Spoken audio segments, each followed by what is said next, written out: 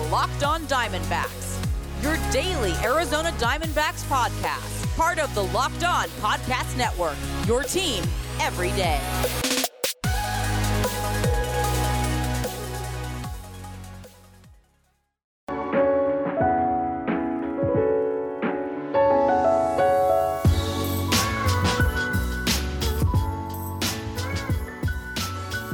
Welcome back to the Locks On Diamondbacks podcast. You're part of the Locks On Podcast Network, your team every day. You're listening to the wonderful host of this podcast, Miller Thomas. I'm a multimedia journalist and I'm a graphic designer. So please go check out my website, millerthomas24.myportfolio.com. On there, you can see all my latest work, from my packages to my articles to my photos and my graphic design. For today's show, we got a whole bunch I want to talk about with you today, I should say. We're going to be talking about this crazy article that AZ Snake Pit did, where it talked about how the D-backs fared last year in close games in the first 5 innings. So we'll talk about that article, talk about Matt Peacock being brought up. I also want to talk about the MLB All-Star Game getting moved from Atlanta. I'll give my thoughts on that. And then I'm going to wrap up the pod with the final discussion I had with Javi Reyes to talk a little bit about Dinelson Lamet's injury. So it's a jam-packed pod today. But first, I want to talk to you about RockAuto.com, because this episode is brought to you by RockAuto.com. Amazing selection, reliably low prices, all the parts your car will ever need. Visit RockAuto.com and tell them Locked On sent you. Now, let's jump right into it, and let's discuss first the Matt Peacock call-up, because I think this was pretty surprising. Joakim Soria placed on the injured list, strained calf in his left leg. And, we might have expected a different pitcher. I think a lot of us all wish JB Berskakis would get called up. We saw the amazing spring training he had, but again, it seems like with that major league service time, he probably won't be called up for at least another few weeks at best. So we'll see what happens with JB Berskakis if he ever gets called up. But instead, to replace him, they called up Matt Peacock, who is regarded as the 32nd best prospect in the D-backs farm system, according to FanGraphs. And there's not really a whole lot of information on Matt Peacock. You could go read his scouting report online by AZ Snake Pit. They did they had a blurb about his scouting report. I'm not going to read it to you, but he had a pretty interesting, basically, journey to the major leagues, because he only had one college scholarship offer out of high school. He quit baseball in college to work at his family's sawmill installation company. Now he's in the big leagues. So it was a pretty crazy ride for Matt Peacock. I'm not going into a bunch of analytic things about him. I'm not going to talk about his game or really much like that. I just wanted to kind of bring it up and mention it, because I found it kind of interesting, because he was a guy I honestly just never heard of, and I see him get the call up. I was already surprised the other day when I saw Geraldo Perdomo getting called up. I didn't think he was, he's 21 years old, so I didn't think he was going to be called up anytime soon. I thought he was still pretty raw. He's got a lot of tools, but I thought he just wasn't ready. And defensively, I might be wrong on that end, because that dude is ready defensively. He's already looking like an elite defensive player, with Nick Ahmed potentially not the same defensive player as he already was. So I want to see what Matt Peacock can do. He seems like he could be a pretty good reliever right now, with potential starter possibilities down the line. So we'll just have to wait and see on Matt Peacock. I need to see him in game action before I give my thoughts really on Matt Peacock. We only got the minor leagues to go off of, but good for the kid to make it up to the big leagues. Still only 26 years old. So I'm interested to see what he has. But let's talk about this AZ Snake Pit article, where it talks about the D-backs in close games last season of the 2021 season. And they're basically doing it by looking at innings 1 through 5.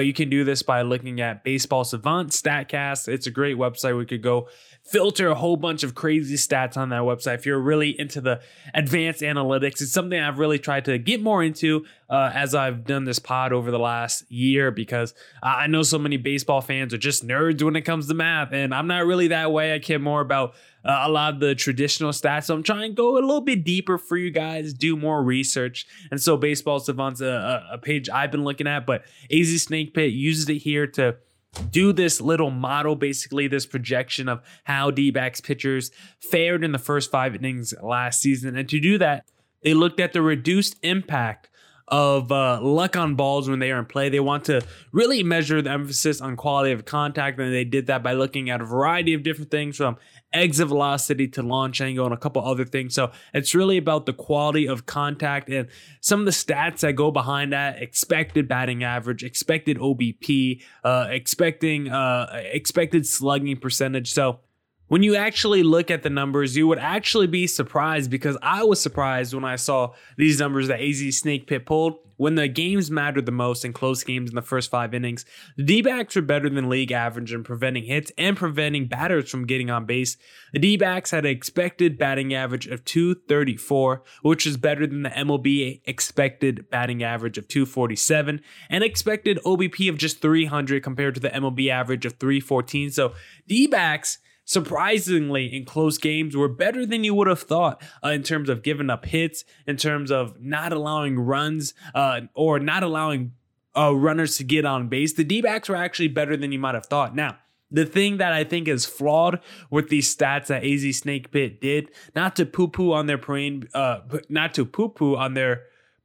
I guess is the old cliche, because the problem I have is they just weren't in a lot of close games last year because they just put themselves in too early of a hole. You can look at their these numbers through their first 5 innings, but the reality is the D-backs weren't in a lot of close games in the first 5 innings, because the D-backs ERA in the first inning last year of 2020 was 6.15. In innings 2 and 3, it was sub 4. But in inning 1, it was a 6.15. They would come out the gates and give up 3 earned runs immediately. How many games did you see with Madison Bumgarner, Robbie Ray, where they would give up 2 home runs in the first inning? They would walk a couple batters and then give up a double, give up another double. How many times did you even see a D-backs pitcher make it to the 5th inning? We felt like we had a good start when Madison Bumgarner completed 5 innings of work last season. So to look at D-backs pitchers through the first 5 innings last year of close games, there just wasn't very many, honestly. So I think it's a little bit of a flawed statistic. I think it's a pretty small sample size when you're looking at this, because the D-backs were just so bad last year, and they were particularly bad early in games. And we know the offense wasn't particularly effective either last year. So D-backs were going early holes, and it wasn't like the offense was carrying them out of the holes. It would be different. It would be close games if the if the pitching was giving up 3 or 4 earned runs in the first 3 innings, but then the offense would come back and score 3 or 4 themselves. But that's not normally what happened. A lot of times D-backs would go down in an early hole, and they would be climbing back the whole game and usually never come back in the game. And it would just be another D-backs loss where we said awful pitching, awful hitting, like what we're seeing this season, where the D-backs really struggle to pitch deep into games outside of Taylor Widener, or the D-backs really struggle to hit with runners in scoring position. So that's probably my biggest flaw with this stat. I think it's just too small of a sample size that they're probably looking at, because D-backs might have been good in close games in the first 5 innings, but I find it hard to believe that there were many close games that the D-backs were in last year in the first 5 innings of the ball game. Now, we'll get into a conversation about the MLB moving the All-Star game from Atlanta. But first, I want to talk to you guys about RockAuto.com, because with the ever-increasing number of makes and models, it is now impossible to stock all the parts your car will ever need in a traditional chain storefront. RockAuto.com is a family business serving auto part customers online for 20 years. Go to RockAuto.com to shop for auto and body parts from hundreds of manufacturers. They have everything from engine control modules and brake parts to tail lamps, motor oil, even new carpet. Whether it's for your classic daily driver, get everything you need in a few easy clicks delivered directly to your door. Best of all, prices at RockAuto.com are always reliably low, and the same for professionals and do-it-yourselfers. Go to RockAuto.com right now, see all the parts available for your car or truck, right locked on in there "How did you hear about us" box, so they know we sent you. Amazing selection, reliably low prices, all the parts your car will ever need. RockAuto.com. Get all the sports news you need in under 20 minutes with the Locked On Today podcast. Host Peter Brzezowski updates you on the latest news in every major sport with the help of our local experts. Follow the Locked On Today podcast on the Odyssey app or wherever you get your podcasts.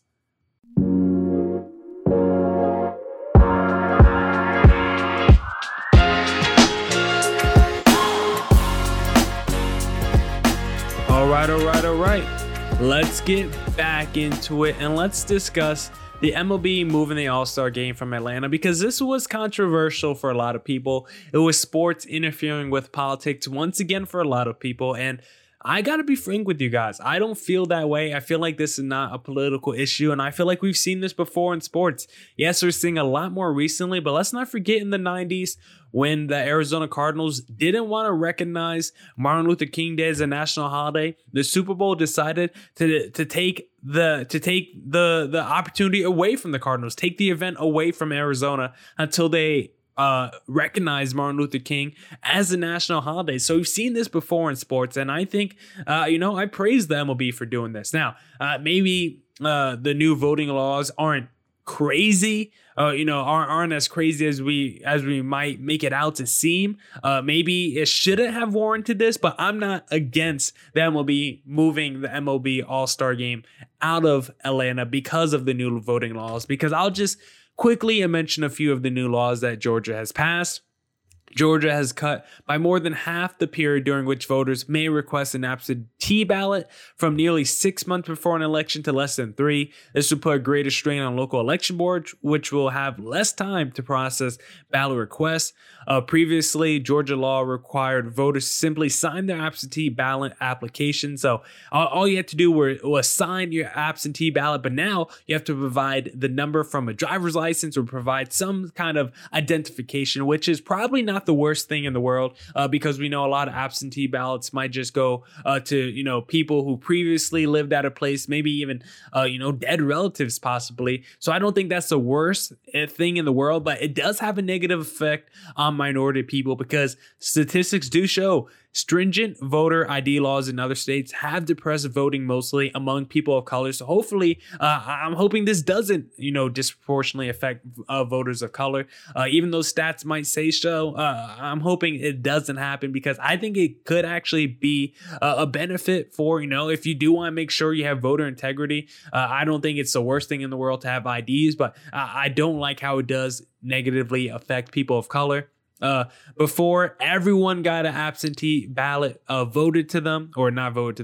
absentee ballot mailed to them, but now it's illegal to do so. You have to request an absentee ballot. And also now, one of the other things, the biggest hot button issues in the new voting laws for Georgia is it effectively bars third-party groups or anyone else who is not an election worker from providing food and water to voters waiting in line. So now you could possibly get charged with a misdemeanor if you want to give out food and water in line if you're not, an elected official. And during the primary election last June, when temperatures hovered above 80 degrees with high humidity, multiple voting locations across the state had lines in which voters waited more than 2 hours. So just think about that now. An election worker, it has to give you water. They don't even have to give you water, but if you want water, it has to be given to you from an election worker who are not forced to set up water stations or anything like that. So that's probably the craziest thing, honestly, in this whole thing, that now it's illegal to give out water to people on 90-degree days with high humidity. You could be charged with a misdemeanor. So I think that's probably the craziest thing in this. So, a lot of these things are going to disproportionately affect Black voters and people of color in poorer areas. I don't think that was possibly the intent of the voters. I think they cared more about just getting more Republican voters or more voters on their side in these elections, as opposed to actually holding down Black voters. But you can't say the reality of the situation is these new laws will disproportionately affect people of color. So if MLB wants to move to the game from Atlanta because of it, I'm perfectly fine with it. I'm always fine with sports taking a stand, because I think it's the right thing to do. We've seen it, across all the sports in this last year with the social justice movements, Black Lives Matter. Now we see, a lot of the Asian community getting more attention because of the crimes that have been coming their way recently and historically as well. So I'm all for it, for making a message, for taking a stand, because I think stuff is like that. I think stuff like that's important, because, sports is a huge platform. You do have millions of eyeballs on you, and there's a lot of money on the line. So when a lot of money's on the line, things will get done. But my biggest issue is probably MLB not moving it from Atlanta, but moving it to the new location of Denver, because Atlanta was a population that was about half black, and moving it to a place like Colorado, which is not predominantly black. It's very, very predominantly white there, which is not really an issue for me. But if you're doing this to help people of color, moving it from Atlanta so the laws get changed to help people of color, it would have been cool to see the All-Star game move to another city that has predominantly people of color to help out the economic situation there, because everyone's complaining now that you're taking the MLB All-Star game away from a place that was predominantly people of color. Now they're not getting that business. So if they could have moved the MLB All-Star game to a city that has predominantly people of color, or has a larger section of their population is people of color that's above the average in the US, then I think that would have been very impactful. That would have kind of stayed consistent with their overall message. And just overall, why give the game to the Colorado Rockies when they're just practicing? They're partaking in organizational malpractice right now by trading Nolan Arenado and just doing everything you're not supposed to be doing as an organization, especially a professional organization when it comes to handling your stars. So I applaud MLB for taking a stand and moving the MLB All-Star game from the city of Atlanta. I just wish they would have chose a better organization and a better state than Colorado to move the All-Star game to. Now we'll play the last snippet of my conversation with Javi Reyes, host of Locked On Padres. But first, I want to talk to you guys about BetOnline, because BetOnline is the fastest and easiest way to bet on all your sports action. Football might be over, but NBA, college basketball, and the NHL are in full swing. BetOnline even covers awards, TV shows, and reality TV. Real-time updated odds and props on almost anything you can imagine. BetOnline has you covered for all the news, scores, and odds. It's the best way to place your bets, and it's free to sign up. Head to the website or use your mobile device to sign up today and receive your 50% welcome bonus on your first deposit. BetOnline, your online sportsbook experts. Promo code LOCKEDON. Be a waiver wire winner with the Locked On Fantasy Baseball Podcast. It's a daily fantasy baseball podcast hosted by veteran fantasy analyst Scott Cullen, who uses data and nearly 2 decades of fantasy baseball experience to offer the strategies and waiver wire pickups that lead to league wins. Follow Locked On Fantasy Baseball on the Odyssey app or wherever you get your podcasts.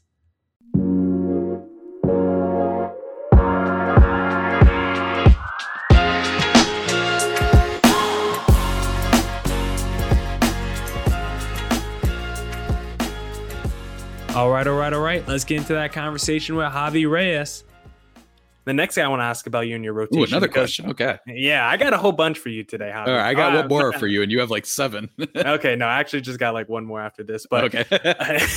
But talking about Zach Gallen, we know about his injury, and we don't know what's going to happen with him. But looking, doing some research before this pod, I didn't even realize Dinelson Lamet was also hurt, and it seems like he's coming back now, trying to build up that arm strength. So what do you know about his injury? And it doesn't sound like he's going to be ready for the start of opening day. So what are just your overall thoughts on that?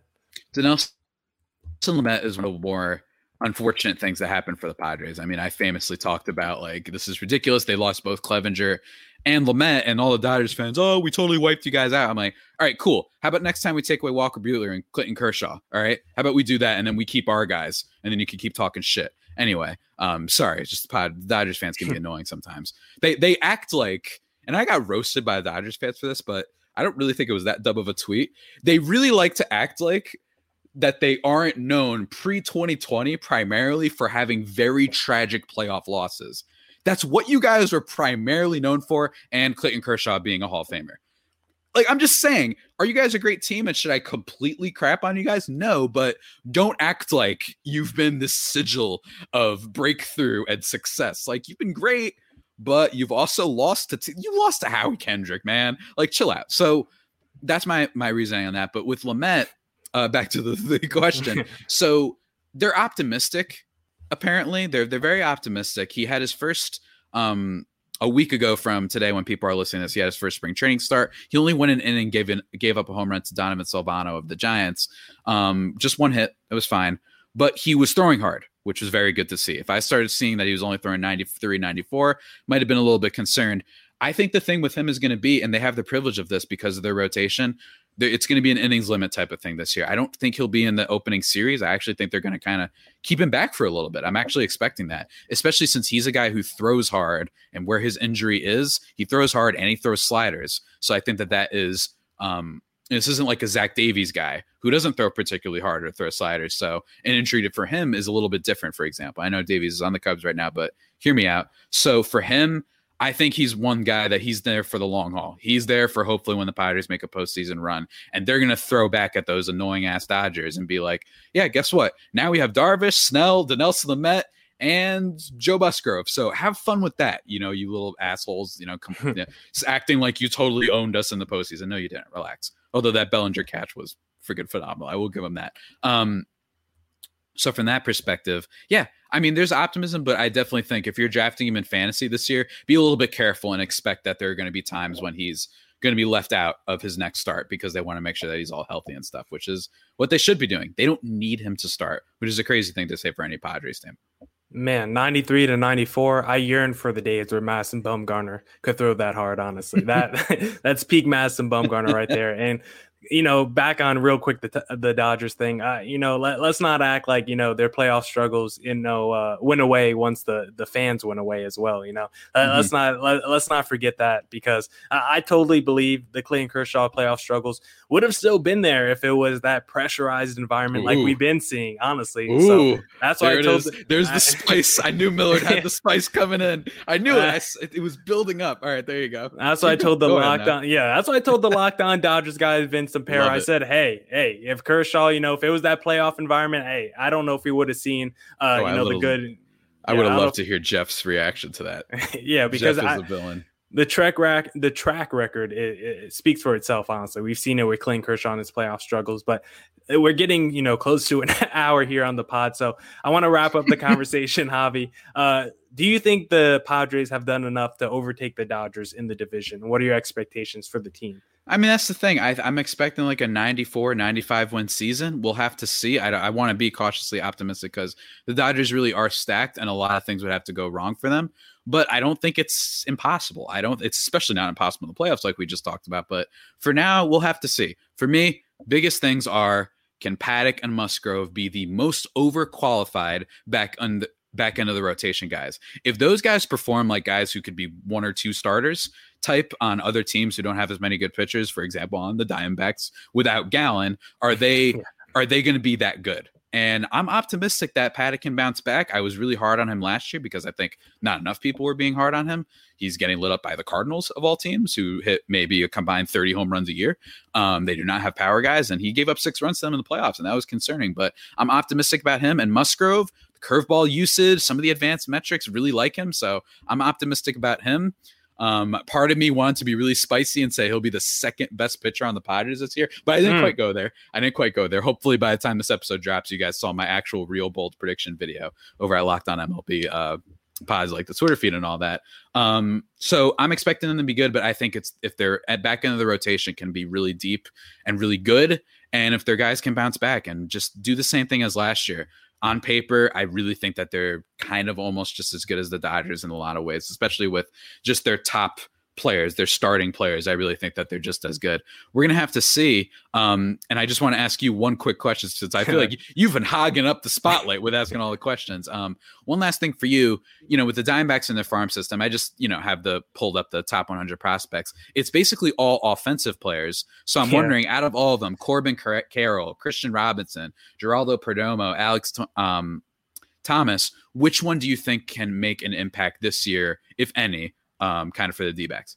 Yeah, I'm not sure if any of the guys you just mentioned would make a major impact for the D-backs this season, honestly, because all the reports are saying they're probably, a season or more away. Maybe Corbin Carroll's the closest one because he is the highest rated prospect of the 5. But I would actually probably look at some of the other players that they have in the minor leagues, like a Dalton Varsho, who I guess is still considered a prospect. But if Carson Kelly does struggle, or even if the team overall struggles, they could get rid of Stephen Vogt, a veteran catcher, and move Dalton Varsho up to the big leagues and just do like a platoon situation with both Kelly and Dalton Varsho. A guy like JB Berskakis, I think you really have to watch out for. He was dominant this spring training. He was acquired in that Zach Greinke trade, one of their top 5 prospects in that deal. And everyone everyone thought he was going to make the major league roster. Those were the reports before spring training. We were surprised to see him be one of the roster cuts. We all think it's because of major league service time. I mean, you really can't hide it. So I think you're going to see him this season, whether the D-backs are struggling or not, because I think he's a really good pitcher, and I think he's going to be a major dude in the back end of the bullpen. And then one other guy who's not a prospect, but who's still very young is Josh Rojas, who has been destroying pitching this spring training. I think I have to look at the numbers, but he's like top 2 in hits this spring training, also acquired in that Zach Greinke trade. So right now, I don't think any of the top 5 prospects are really going to make a major impact this season. Maybe a Corbin Carroll, but a lot of them are still pretty young. I still think they're a couple seasons away. I'll look at some of the more other young players that they have in a Varsho, Britskakis, or a Josh Rojas to make a major impact this season. That's it for this edition of the Locked On Diamondbacks podcast. And as always, follow me on Twitter at CreatorThomas24 for my personal account, at Locked On Diamondbacks on both Twitter and Instagram for the podcast handle. We'll recap Luke Weaver's start tomorrow on tomorrow's pod, and of course talk about a bunch of other things. And as always, stay safe and stay healthy. Deuces!